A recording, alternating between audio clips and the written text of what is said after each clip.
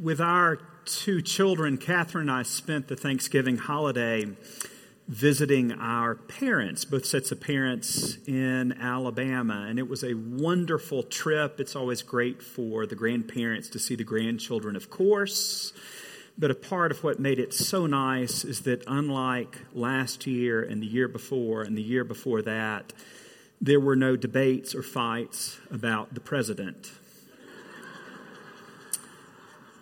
I've learned that it does not matter who the president is, we will fight about it. It could be President Obama or President Trump, and usually things get a little bit out of hand just as you're passing the turkey.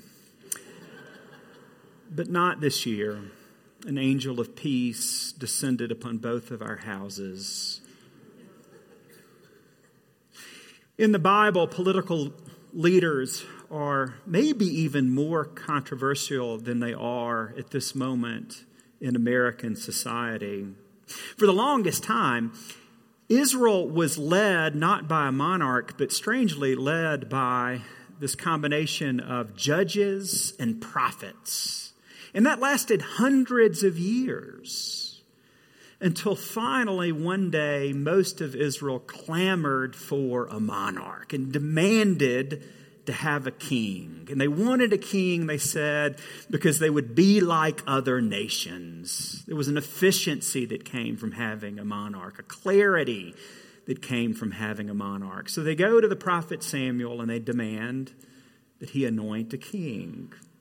Samuel consults with God. God is very disappointed because God sees the desire for a monarch for Israel is a sign of unfaithfulness, a lack of trust in God's will, God's vision, God's presence, God's prophets.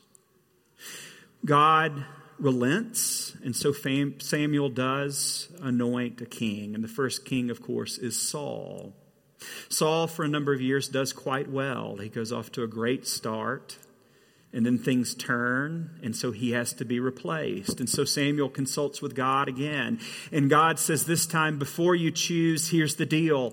Remember, don't look upon the outward appearance for this king. Don't select one based upon height or stature or power. For God does not see as mortal sees. God looks at the human heart. Samuel takes that and then selects the young shepherd David, who becomes the second king in Israel's history. In church history and tradition, political leaders are just as complex, just as controversial in almost every single age. Just a few weeks ago, we remembered on the church's calendar and commemorated at the Wednesday Eucharist Samuel Seabury, who's the first bishop of the Episcopal Church.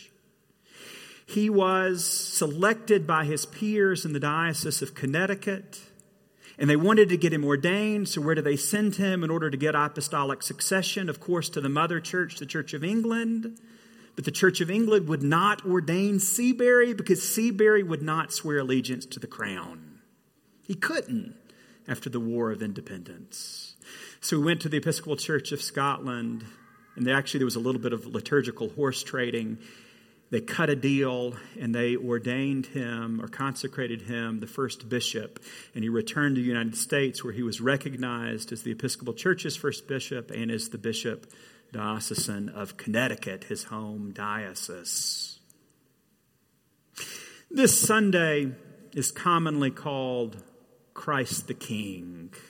And today includes a choral mass and brass and much pageantry and incense. But it's in light of all those associations, it's an awfully complex image for Christ as being the king. It takes a lot of thought and discernment to dig down and figure out what this paradoxical title actually means. John's gospel plays up all of this complexity and irony. The setting of this gospel reading for today, how strange this is. Jesus is standing before Pontius Pilate, the Roman governor, the one appointed to oversee Jesus' trial. So we're on the eve of the crucifixion. And there's this interrogation between Pilate and Jesus. Pilate is in charge, but only superficially. And it's Pilate who ultimately says to Jesus, "So you're a king, are you?" And Jesus says, "Those are your words, not mine." A profound moment in John's gospel, and a profound reminder that our perception of Christ does not always match the reality of who Christ is. The words we use might not match the reality of his presence. What kind of king then is Jesus? Of the four Gospels, only Matthew's Gospel gives us some semblance of an answer to that question. And we see it in two very different places. The first doesn't sound much like a king, but when you know the second passage, it does. The first passage is words that some of us remember from Rite One, known as the comfortable words, when Jesus says, "Come to me, all who are weary and heavy laden, and I will give you rest. Take my yoke upon you and learn from me, for I am meek," or gentle, "and lowly in heart, and you will find rest for your souls." It's kingly language, but only if you know what comes later, 10 chapters later in Matthew 21. And it's that incredible moment of Jesus' so-called triumphal entry into Jerusalem on the eve of his death, right before he meets Pontius Pilate, right before the trial, and he enters into Jerusalem, and it's only in Matthew's gospel that Matthew, or the author, as the editor, gives us this editorial comment and says, "Behold, daughter of Zion, behold your king, meek or gentle, and riding on a colt."